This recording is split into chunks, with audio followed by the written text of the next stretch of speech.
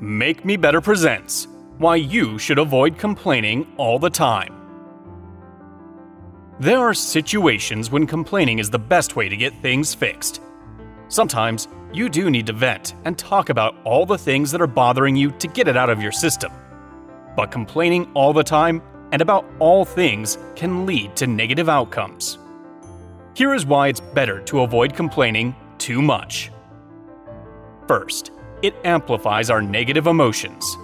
The first reason why complaining is not the best solution is that it can make our negative emotions greater.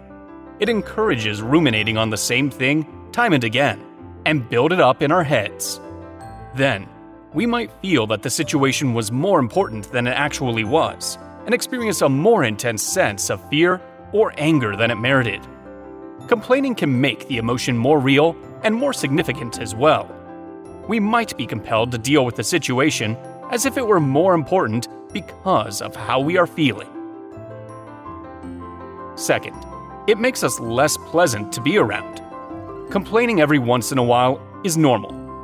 However, doing so constantly can be exhausting to those around us.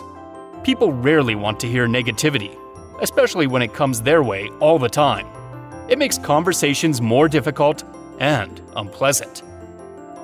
If we get a reputation for complaining too much, others might start avoiding us or be less willing to let us vent, because it can feel like we are always doing this. It can hurt our relationships in the long term and leave us with a negative label that can be hard to shake off. Third, it stands in the way of forgiving and letting go. Complaining can make it hard to let go of a situation. We talk about it time and again, so we don't let ourselves release it in any way. We keep hanging on to have reasons to complain or bring it up in conversation. And, as a result, the situation continues to affect us for a longer amount of time than it would otherwise. By forgiving and letting go, we also relinquish the right to keep complaining about the situation and gain back whatever energy we were placing in worrying about it. If we don't, it stays in the back of our minds. Fourth, it makes us overreact. When we complain, we are giving the situation merit. We are acknowledging that it was somehow wrong or harmful. It can make us build up the situation and overreact to it. For example, by demanding restitution or seeking change when things are really not worth the time and effort it would take. We should feel empowered to make changes and take action when it's important, and likely have meaning. But wasting our time and energy on situations that don't matter is not productive. Fifth, it makes us focus on the negative. Complaining centers the negative aspects of your life. It makes you focus more on the bad than the good, because you can't complain about the positive aspects of your life. While it's okay in small doses, when it becomes a habit, you get used to seeing the negatives rather than the positives.